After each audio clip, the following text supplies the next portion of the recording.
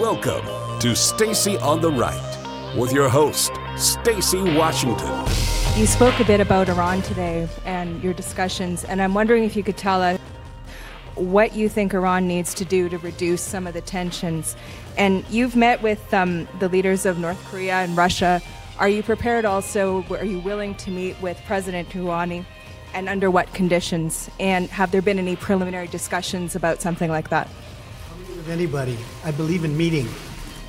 The Prime Minister said it better than anybody can say it. Speaking to other people, especially when you're talking about potentials of war and death and famine and lots of other things, you meet.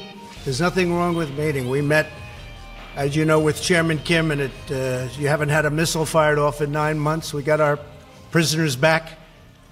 So many things have happened so positive.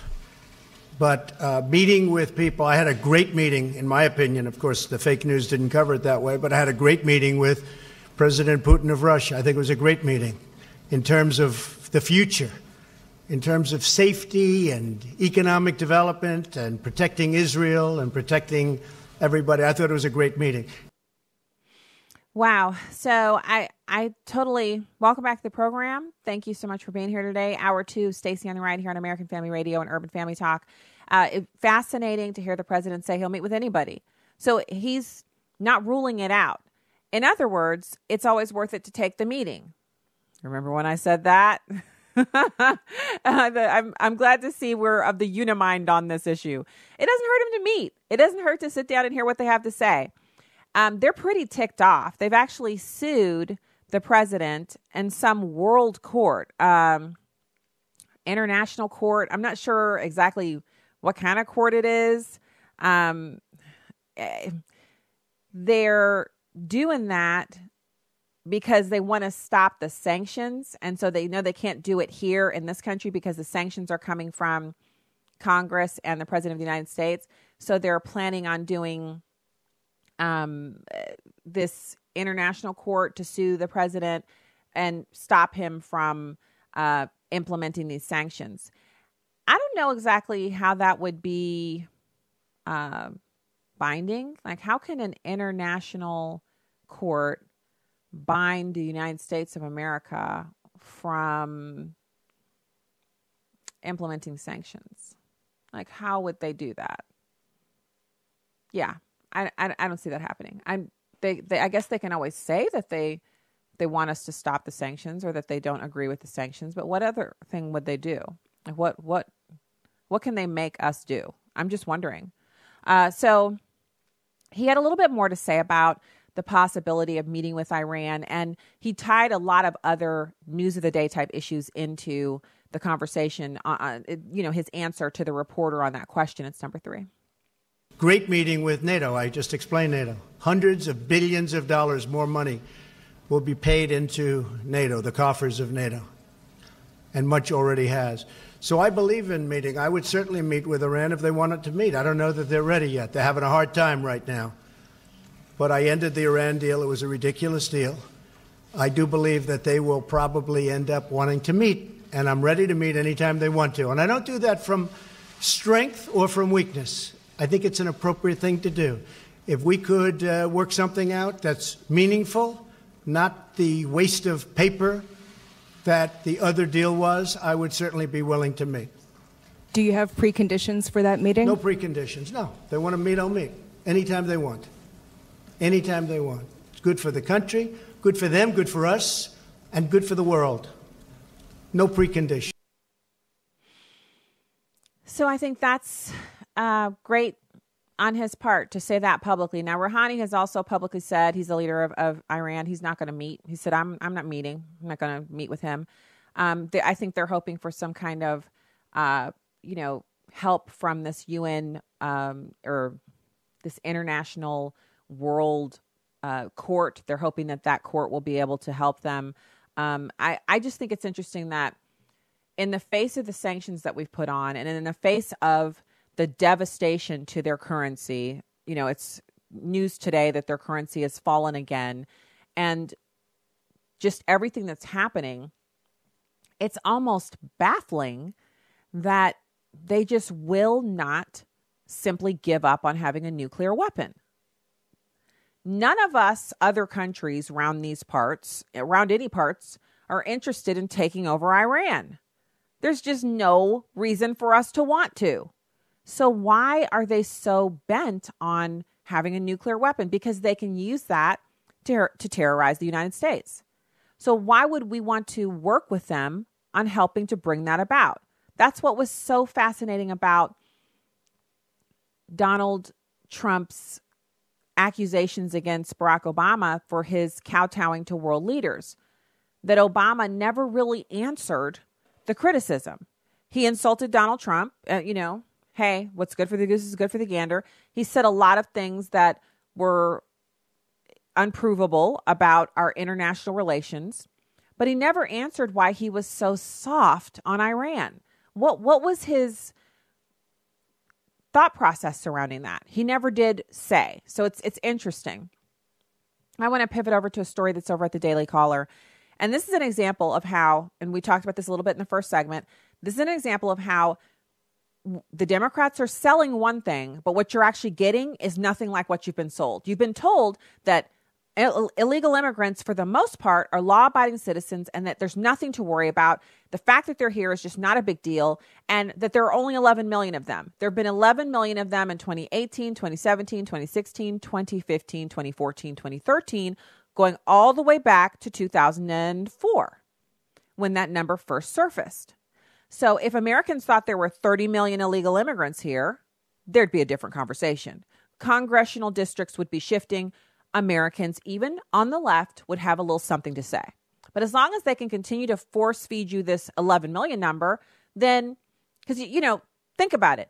If there are more illegal aliens in this country than there are black people, don't you think that would be a concern? Don't you think black people would have a problem with that?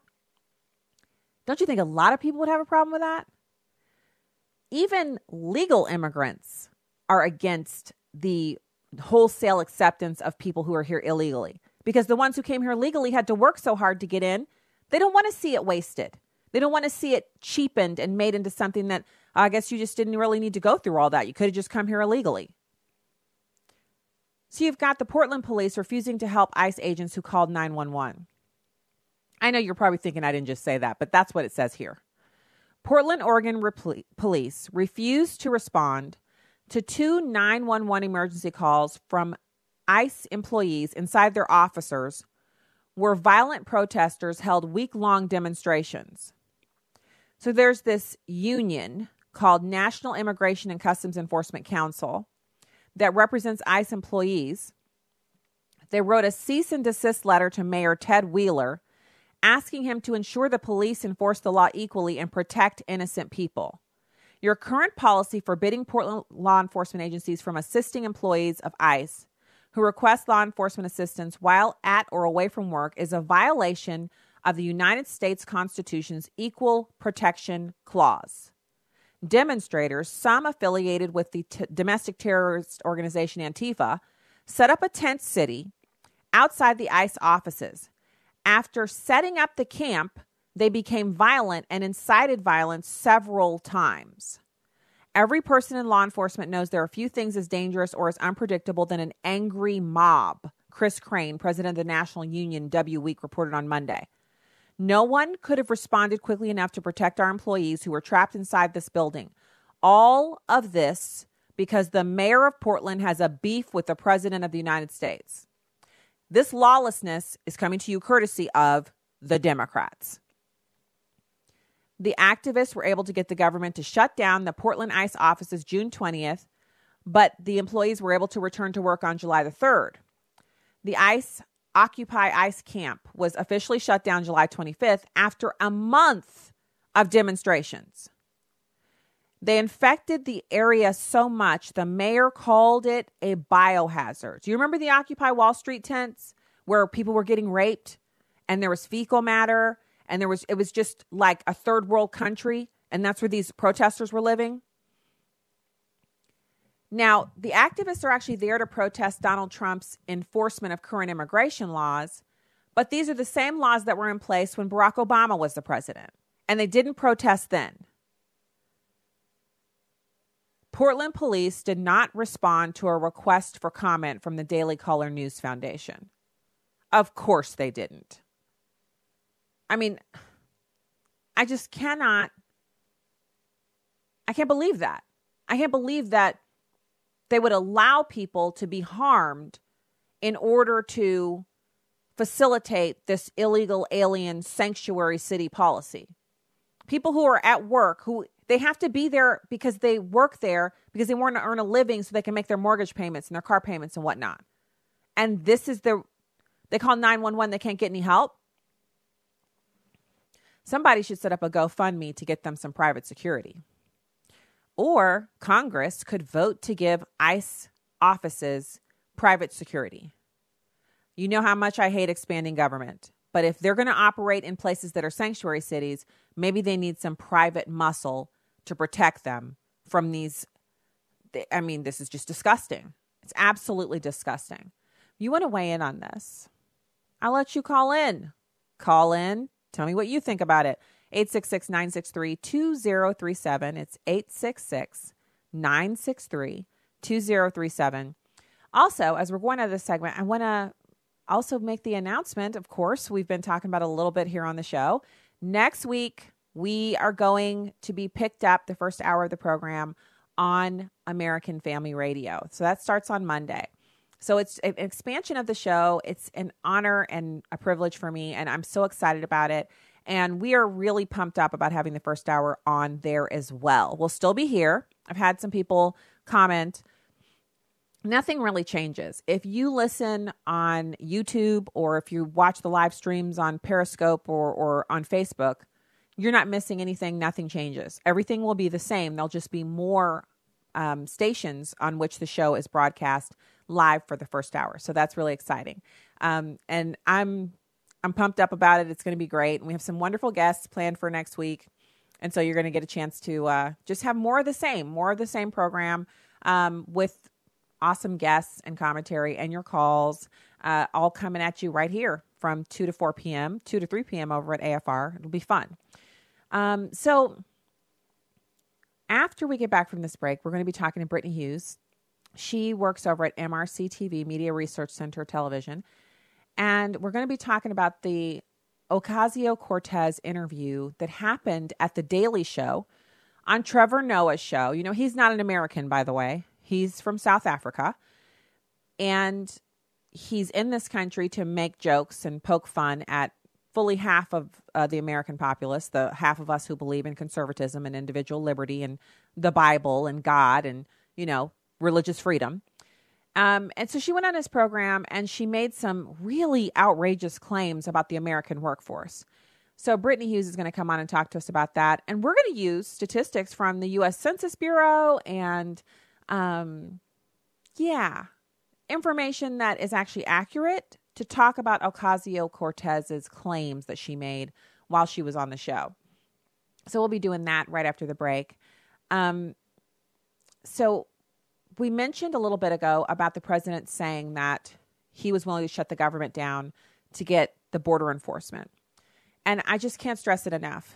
And you guys know, I know for some people who, you know, you don't watch as much television, it is easier to get through a book.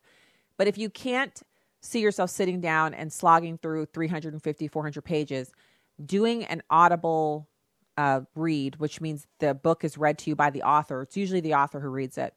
It means you can go about your business and do everything you need to do during the day with that playing while you're working. And I have found it is the way that I can kind of keep up with my reading, not to the same level that I was doing before I had a radio show, but definitely I'm at least still working on and completing books. You got to get Adios America by Ann Coulter. I just can't stress to you enough how much information she has in there that if you're an American, you need to know this information. Not a white American, black American, none of that. I'm talking about if you are an American citizen, you need to hear this information that she has in this book. She's a fantastic author, and I hope one day to interview her on the program. But I definitely would say, out of all of her books, and I've read a few, this is the one. And every book is good that she has, but this is the one that you have to listen to. So we'll get into a little bit more of that, but specifically we're going to be talking to Brittany Hughes right after this. Stay there. Here's some great news. If you missed the deadline to sign up for a healthcare plan, or more importantly, if you signed up for a plan that you're just not happy with, you still have a choice. It's called Medi-Share. Medi-Share is a Christian healthcare sharing program. It's been around for 25 years. They have hundreds of thousands of members all across the country. And get this, over the years, Medi-Share members have shared more than $2.5 billion of each other's medical bills. Best of all, you could save a lot of money with Medi-Share. The typical savings for a family is about $500 a month. Your savings may be less or more, but think about what you could do with that extra money every month. So if you think you're stuck with a high-cost health plan that doesn't have much to offer, think again. You can join Medi-Share anytime, so call them today and check it out. Here's the number to find out more. There's no pressure. They're super easy to talk to. Just hit *345. That's *345, *345. This is Viewpoints with Kirby Anderson. Jonah Goldberg talks about the miracle in his book, The Suicide of the West. The major focus of his book is on tribalism and populism, but he begins with a description and an explanation of the remarkable change in Western societies in the last few centuries. He says the miracle is about more than economics, but economics is the best way to tell the story of humanity's quantum leap out of its natural environment of poverty. People used to live on the equivalent of $1 or more a day. By the 18th century, human prosperity exploded in Europe and North America, and now many people in so many countries have been lifted out of poverty. A major reason for this dramatic change had to do with a change in the way human beings thought about the world and their place in it. Sure, there was trade and science and technology, but those things existed before the miracle. He argues that ideas brought about this change. So what were those ideas? Well, here are three. That the individual is sovereign, that our rights come from God, not government, and that the fruits of our labor belong to us. These are Christian ideas, but Jonah Goldberg doesn't give credit to Christianity. In fact, he begins his book with this statement: there is no God in this book. Instead, he assumes humans are merely an evolutionary product and eventually discovered the ideas that ushered in the miracle.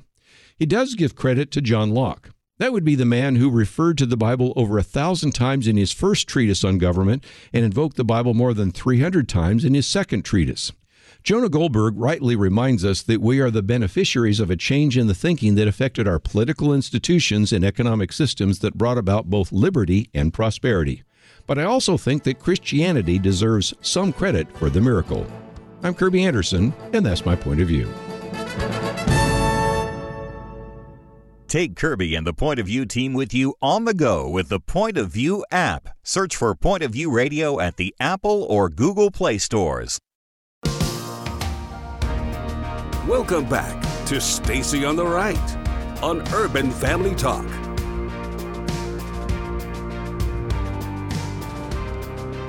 Welcome back to the program. Thanks for being with us today. Guess what?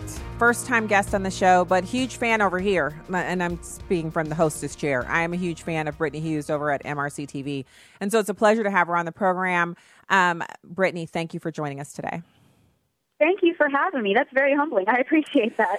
Well, I got to say, sometimes I watch your videos and I'm like, that's right. That's exactly. Yes, that's what I'm saying. That's what I've been yelling about. Because when you're watching the TV, you notice a few things. And then what you guys do is you don't just notice it once or twice. You find every instance.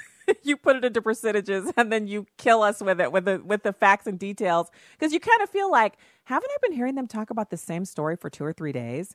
Haven't they been telling the same lie for a week now? Isn't there any other news story for you to cover? And then your video will come out or something from the blog over there. And you're like, yes, I knew it. This is all they're talking about. So, yeah, thank you.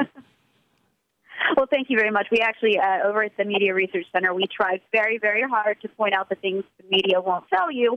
And you're exactly right. I mean, they just go over and over and over again with the same exact stories. You would think there'd be more happening in the world, or at least they could bring on a different perspective or something, but they don't.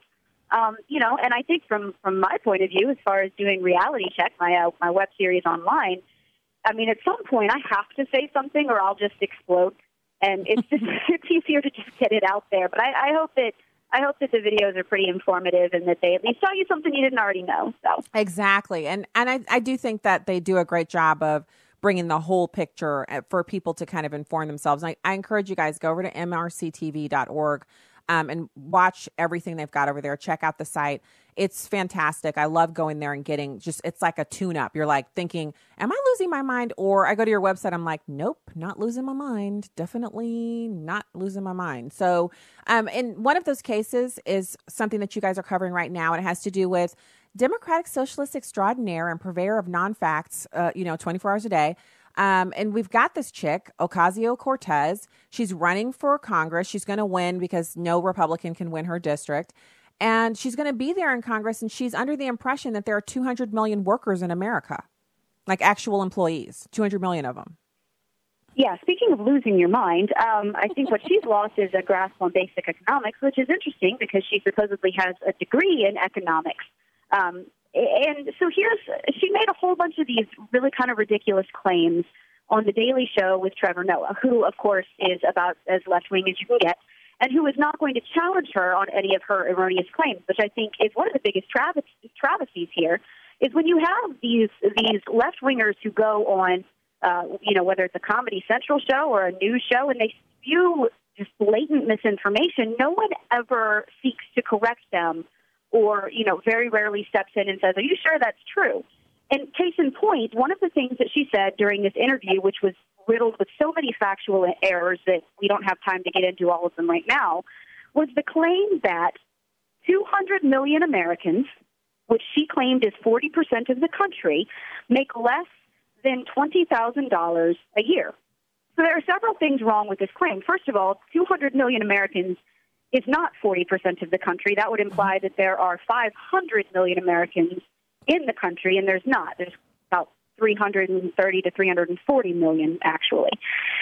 But also, what was interesting is when she claims that 200 million Americans make less than $20,000 a year, according to government data in the Census Bureau, there's only about 157 million Americans in the workforce as of June. So I don't know where she came up with this magical, imaginary 43 million other people who supposedly make less.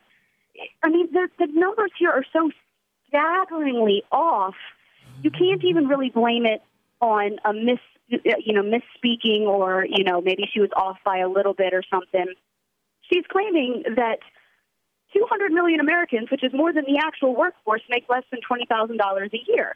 That's simply not true. But again, Trevor Noah is never going to correct her on that, never going to come back at her on that. You're going to have people who aren't going to do their research who are actually going to believe it, and what's worse, vote on it. And so, Brittany, let's work through this step by step. Now, my listeners are amazing people, very intelligent, and really able to analyze information. But let's just kind of talk amongst ourselves, if you will, about the probability of someone who thinks there are close to 500 million Americans or doesn't care how many Americans there are and just tosses out numbers wildly like this, about her being able to accurately tell Americans what kind of policies, specifically those that have to be paid for by the taxpayers, we should embark upon once she gets into Congress. Like, what's the likelihood of her doing that well if she can't even figure out what the accurate workforce numbers are for Americans? Well, I think this raises really, really big questions, and not just when it comes to this one individual candidate, but also just when it comes to people on the left who spew blatant misinformation. Look, I mean, Bernie Sanders was doing it long before this young lady showed up and won her primary. And it's bizarre to the point of we're no longer debating ideas. We're no longer debating, here are the facts, here's what I think that we should do with them, versus here's what you think we should do with them. We're talking about basic facts like how many people are physically in the country, how many dollars and cents we have to do all the things that you're saying we want. I mean, this Daily Show interview, and people can go back and watch it for themselves, it was riddled with so many factual errors that it's impossible to go through and call them all out right now. But she has a fundamental misunderstanding of how the budget works. She has a fundamental misunderstanding of how much tax revenue we can generate and where we can get it from. There seems to be this misunderstanding among Democratic socialists that, if we just tax all the billionaires a whole bunch more, that'll pay for all of our hopes and dreams that we want out there and make everybody feel better.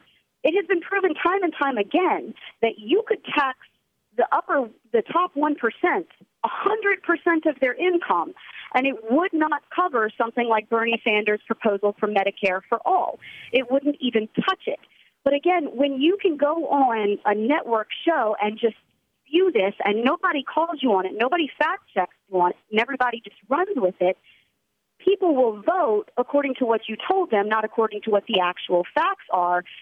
It's a scary thing that she doesn't know her information. It's an even scarier thing that we do have a predominance of voter ignorance in this country where people will vote based on misinformation. Again, vote Republican, vote Democrat, I don't really care, but at least make sure your information is correct and that you know what you're voting for and that it's true. And so I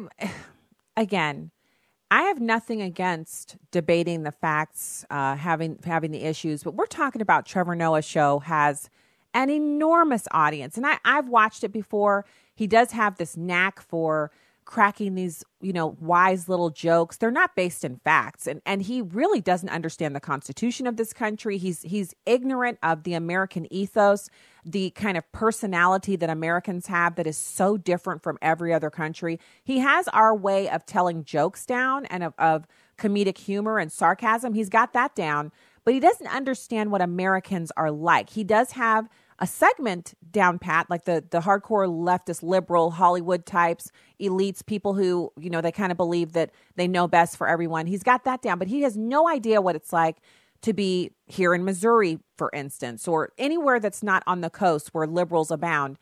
And so it's interesting because his show is so huge and he has such an enormous reach, but the kind of misinformation that they're peddling, it should almost be a crime. And I'm all about free speech, but it should be a crime for the two of them to sit up and quote those kinds of numbers. Because what happens, Brittany, you or I will bump into someone who says, and you believe that you're supporting a party that lets America have 200 million people working for, this tiny pittance of amount of money per month. And if you say, well, actually, there can only be 155 million people in the workforce because that's how many people are in the workforce, according to our government, then they almost can't believe you because that is so...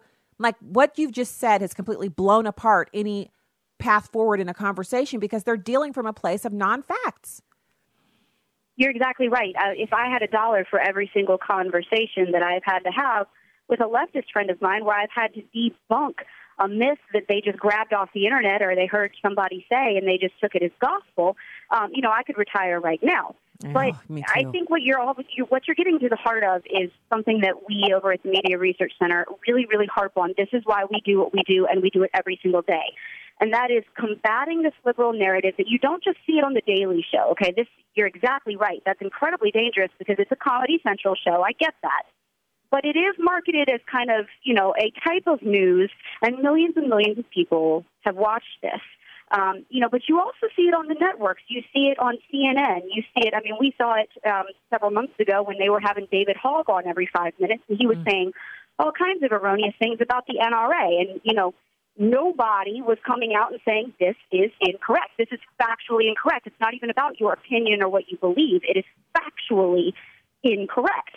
And nobody comes out and says that. And I find it interesting that for a left-wing news media that is so against Trump and against, whenever they say that he's, accusing them of fake news and, he doesn't agree with the facts and he doesn't actually know what he's talking about, it seems rather hypocritical when you allow guests to come on your show, spew a narrative that is blatantly false. Again, all the way down to how many people are in the country kind of false. And nobody says a word. You're speaking out of both sides of your mouth. You cannot accuse the right of fake news when you yourself are doing the exact same thing on a nightly basis. And so this is what we at the Media Research Center seek to do, is to ferret out truth from fact and tell you, okay, this is what the media is saying, but this is why this is wrong. You can make up your mind what you believe. We're not here to tell you your opinion or how what policies you think should be enacted, but here are the basic facts. You cannot dispute these. They are going to be true whether you like it or not. 200 million people do not make less than $20,000 a year in America. That is simply not true. In fact, let's give the information out, because invariably someone in the audience has someone in their family who watches The Daily Show, and this is going to come up at dinner or at the ball game on the weekend, and you've got to have the facts to be able to refute this. You guys are reporting that according to data from the U.S. Census Bureau, only 28 million American households live on a total income of $25,000 or less.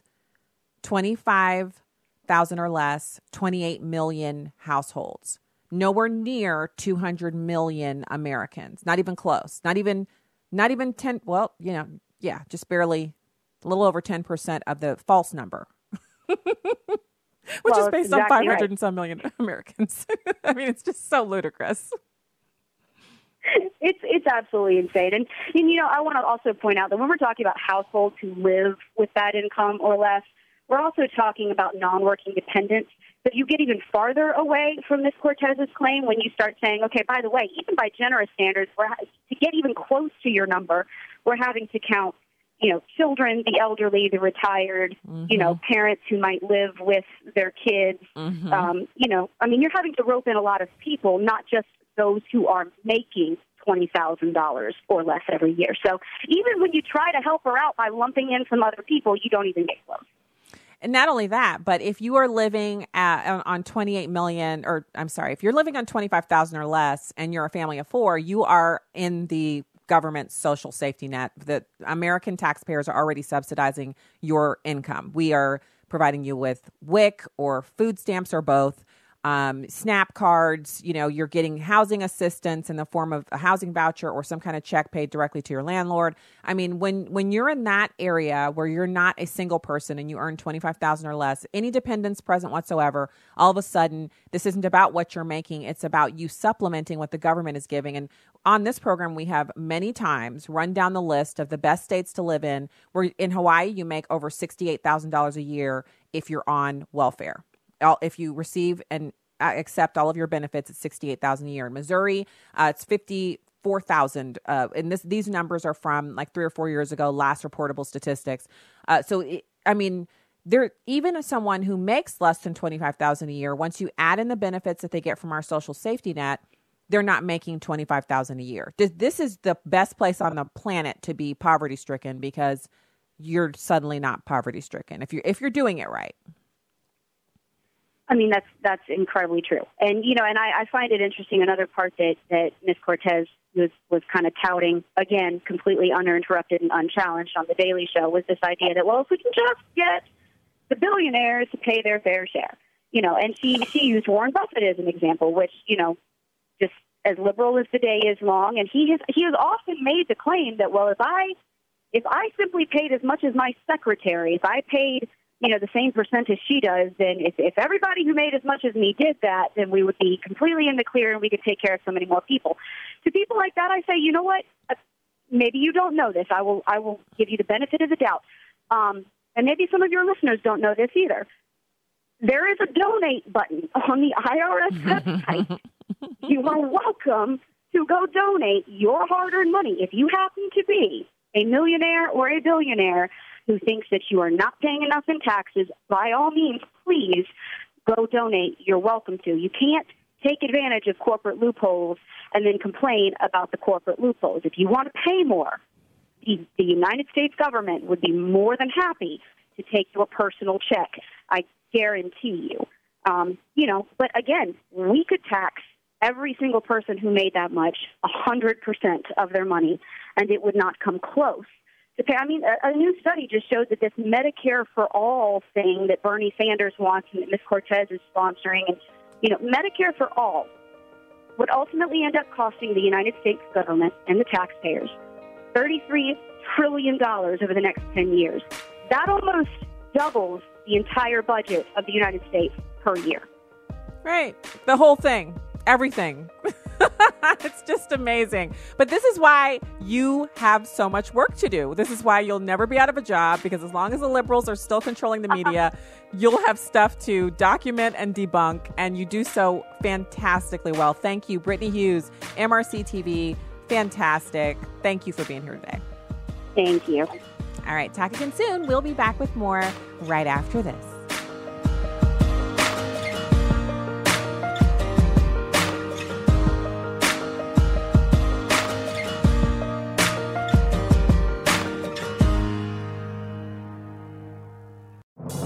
This is Uncommon Moments. Here's former Super Bowl winning NFL coach Tony Dungy and his wife Lauren sharing from their book Uncommon Marriage. In our 30-plus years together, we've learned 3 things about our marriage. First, just because we have intentionally supported and encouraged each other doesn't mean we have agreed about every decision or always understood what the other was thinking. Second, our differences as husband and wife have actually made our marriage stronger and better balanced. And third, we know that our painful memories, which had been forgiven, have been forgotten as well, swept away by the sands of time and the gentle breath of the Lord's forgiveness. Don't forget that God will walk alongside your marriage every step of the way. He'll help you learn about a love that will last forever and how to overcome life's obstacles together. Tony and Lauren Dungy, authors of Uncommon Marriage. Discover more at CoachDungy.com. There was a time where I was in the middle of doing something, and the Lord just really impressed upon my heart that I needed to buy my wife some flowers. I hadn't thought about it, hadn't done it in a while. I walk into the door of our little small apartment, and I have the flowers in my hand, and my wife's eyes connect with mine. Her eyes just well up with tears. And I immediately start thinking, what's wrong? What happened? What's going on? And she said, Abe, I've been wanting some flowers, but I know what our financial situation is, and I didn't want to be an additional burden on you because I know things are tight now. And man, it was just a moment where my wife and I just fall more deeply in love with the Lord and more deeply in love with one another. Tune in to the Hamilton Quarter, weekday afternoons at 5 Central on Urban Family Talk. By relying on Him. Oh, God. Oh, Lord, I thank you. I thank you, Lord. I thank you, Lord. From America's election headquarters. We're under 100 days until the midterm elections in November, and the balance of power is up for grabs. Our priorities is to make sure that we not only re-elect, but that we expand Republican majorities on Capitol Hill. Vice President Mike Pence telling Fox Business Network's Maria Bartiromo the current administration has faced an unprecedented obstruction by Democrats in Congress, citing tax cuts as an example. It's amazing to think in a week that this economy grew by more than 4%, which was a national goal the president articulated during the campaign in the fall of 2016. And we're on track for 3% growth. Not one single Democrat in Congress voted for those historic tax cuts. Democrats would need a net gain of 2 seats to control the Senate and a net gain of 23 seats for the House. Lillian Wu, Fox News.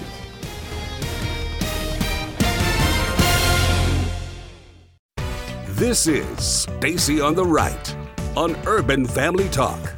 I think the only reason that we're moving forward with North Korea is that President Trump convinced China and North Korea he was serious about them giving up their nuclear program. In return, they'll have security and prosperity. Having the remains returned to the United States is much appreciated by the families and the country as a whole. But we're looking for complete, irreversible, verifiable denuclearization. I fear that North Korea and China are trying to run the clock out. China has pulled North Korea back because we're in a trade dispute with China. So if I were President Trump, I'd keep the pressure on. I'd be willing to walk away. And the only way you're going to get a deal that really matters is to convince China and North Korea we'll use the military option to stop their nuclear program if we have to.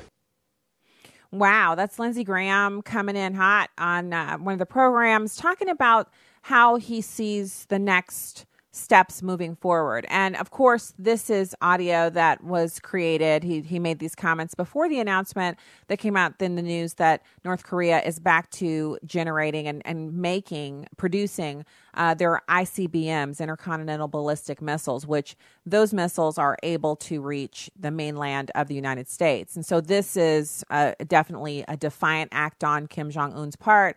And it calls into question the seriousness with which he approached the meeting that he already had with President Trump and whether or not he really meant anything by it. And maybe, playing devil's advocate here, maybe the reason he's doing that is because he felt like, hey, I met with him and I've returned remains to him, and now I need to show him that I'm not completely under his thumb. Or maybe this is what he planned to do all along. Or maybe he's being egged on by the Chinese. We could play the maybe game all day. Those are some of the, I think, top of mind possibilities for us. But in the end, it's something that he's doing that we know he's doing it. And he has to also know that, we can lay a missile or two on him as well. We do have our troops in South Korea, and we do have those war games that the president put on hold, which I've been seeing stories over at the Free Beacon about the real need for the war games. It's the practice for real war. And so our troops get a lot of training that they can't get just, kind of swanning around in their jobs. They need the real world training exercises that enable them to be very effective and functional during a wartime operation. This is the worst case scenario, obviously. We don't want to be at war. We don't want to be at war with Korea. We just don't. We don't want them firing hundreds of rockets into Singapore and South Korea, where we have millions of Americans living, and we have also our allies there. We don't want to see any of our allies harmed in any way. But we are also dealing with a very real possibility that this man will not only create these intercontinental ballistic missiles and do all of these things, but that he's never going to stop doing it. So as you just heard there, Lindsey Graham is saying that Trump should tell the World Trade Organization to enforce the trade rules on China or will quit the WTO. Now, interesting that he would say that. He also says we need a deadline on denuclearization from North Korea because without the deadline, there's no actionable point at which we can do anything. And that's number 5. Do you think that the North believes that now, or has it been emboldened by new strength coming from China? I think China is undercutting President Trump when it comes to North Korea. But I think North Korea believes that President Trump will not allow them to develop a capability to hit the American homeland with a nuclear weapon. He has set his policy in stone, complete, verifiable, irreversible denuclearization. Iran is watching. Russia is watching. The only way we'll get there is to put a deadline on this. President Trump said he wanted this to happen in his first term. I see the timeline slipping. That worries me. But the only way we've made any progress with North Korea is because Trump has been strong in the eyes of North Korea and China, and you have to stay strong. I don't want a war with North Korea, but if there's going to be one, it's going to be in China's backyard, not America's backyard, and I hope China understands that. So that would be over their way, not over our way. Now, their answer might be, well, it'll be over your way because we'll send some missiles over your way, but that's mutually assured destruction. And I mean, come on. We need better answers on this. And the only way to do that is for the president to kind of clearly outline exactly what he will and won't put up with. But that puts him in the territory that Barack Obama so famously entered into without the wherewithal to follow through. And that's the red line. Well, that's our red line in Syria, the use of chemical weapons. And then Assad was like, I'll see your chemical weapons and I'll raise you even more chemical weapons used on my own people because I don't think these people are loyal to me. Now we've got dead women and children. Now what you going to do? And Obama did nothing. And he was like, I'll see you. You're nothing. Hold my beer. I'm going to put something else out there. And he killed more people. So it is a dangerous game to play to actually put out there what it is that you will or won't accept. But hopefully the president has other plans, other means of making something happen. And we have to wait and see what happens with that. We don't have any other option as far as what can we do. So I mentioned that there's this, there was a bit of information on what the president plans to do as far as going forward on the foreign policy front. And there's also a bit of information about what the federal government is doing with our money. Now, this is something that comes up a lot. And the government waste pig report just came out, and we're going to be going over that. I'm saving that for a little bit later in the week.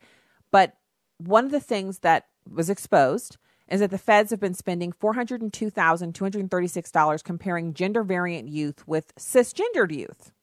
Now, you might be thinking, why would they do that? Why do we care? Well, we don't care. But this is a way for someone who applied for a grant to get money, and they're able to get that money and use it on research. And when I say use it on research, the money doesn't all go towards the research facility, the actual data gathering, all that. It goes to hiring people and paying salaries for the individual researcher and whoever had the idea.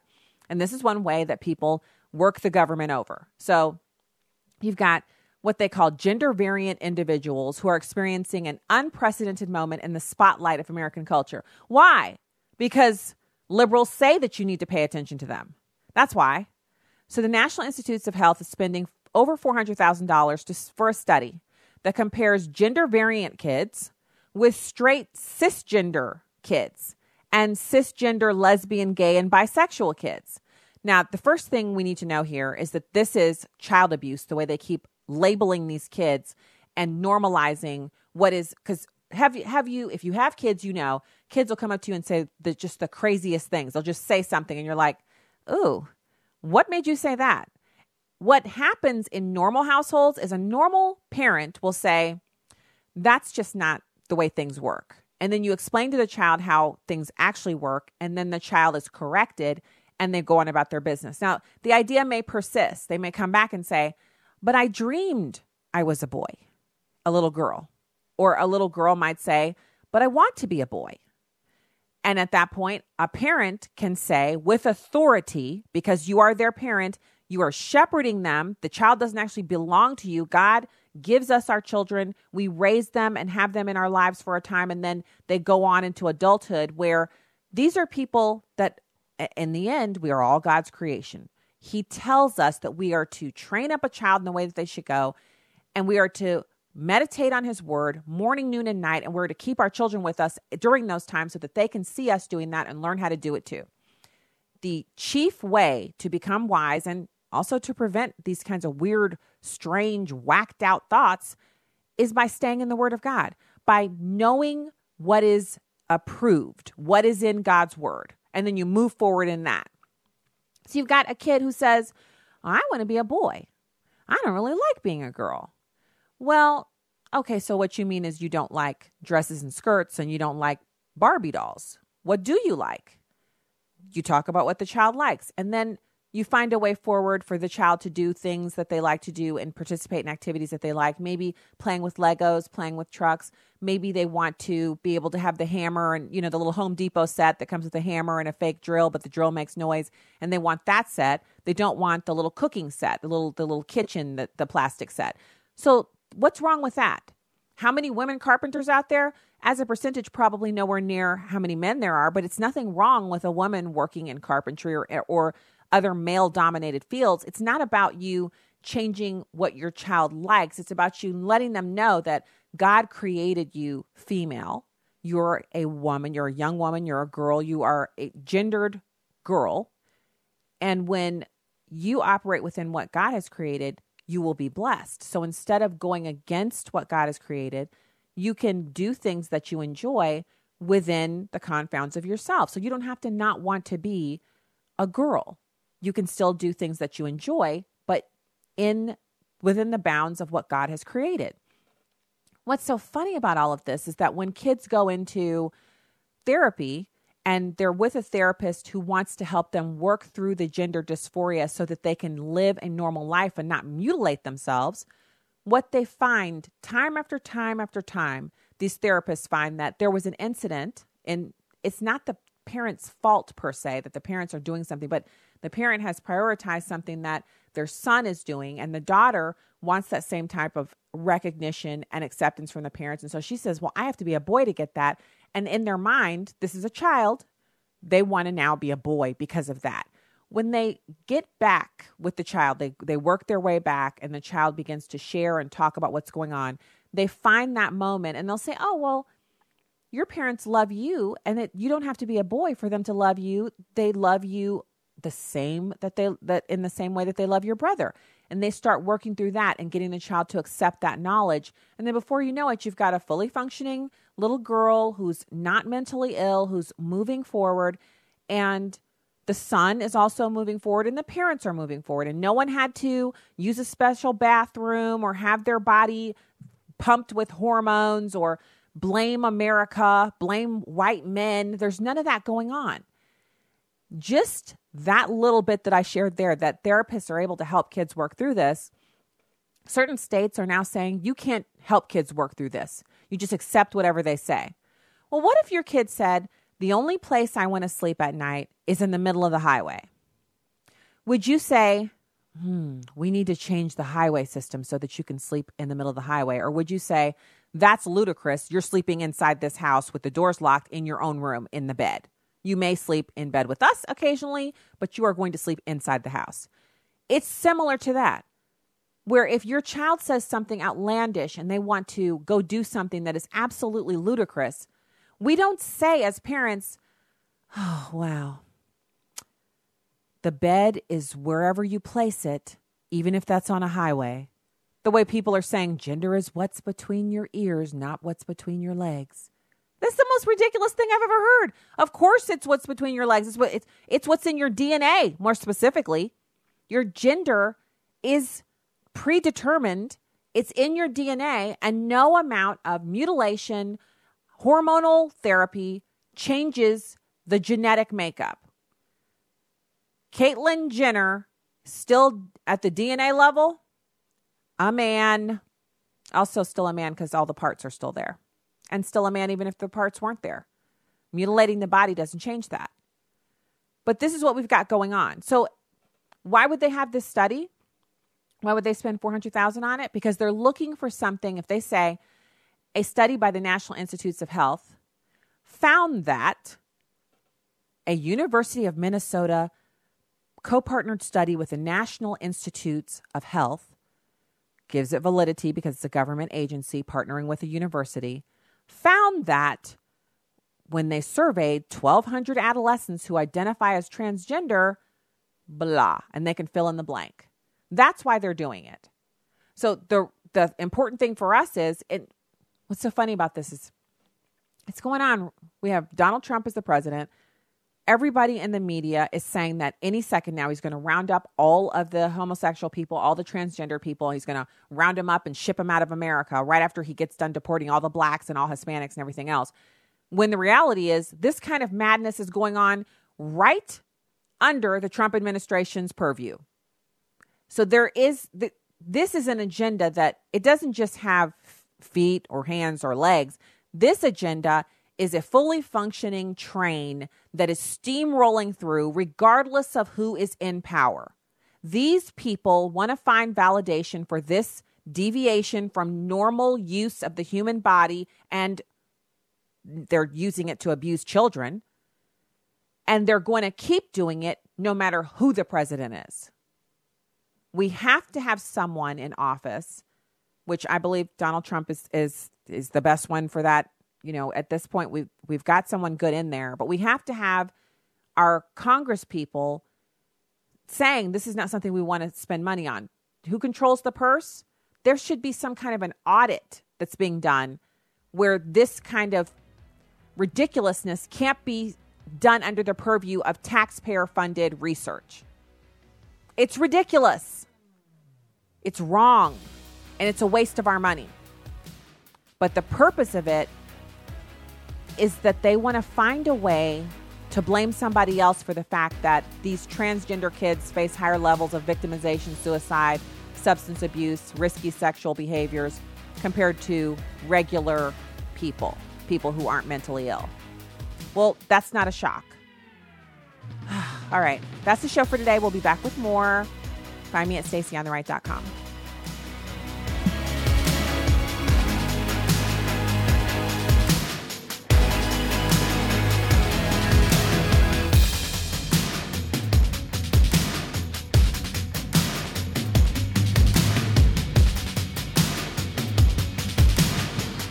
The views and opinions expressed in this broadcast do not necessarily reflect those of Urban Family Talk, Urban Family Communications, or American Family Association.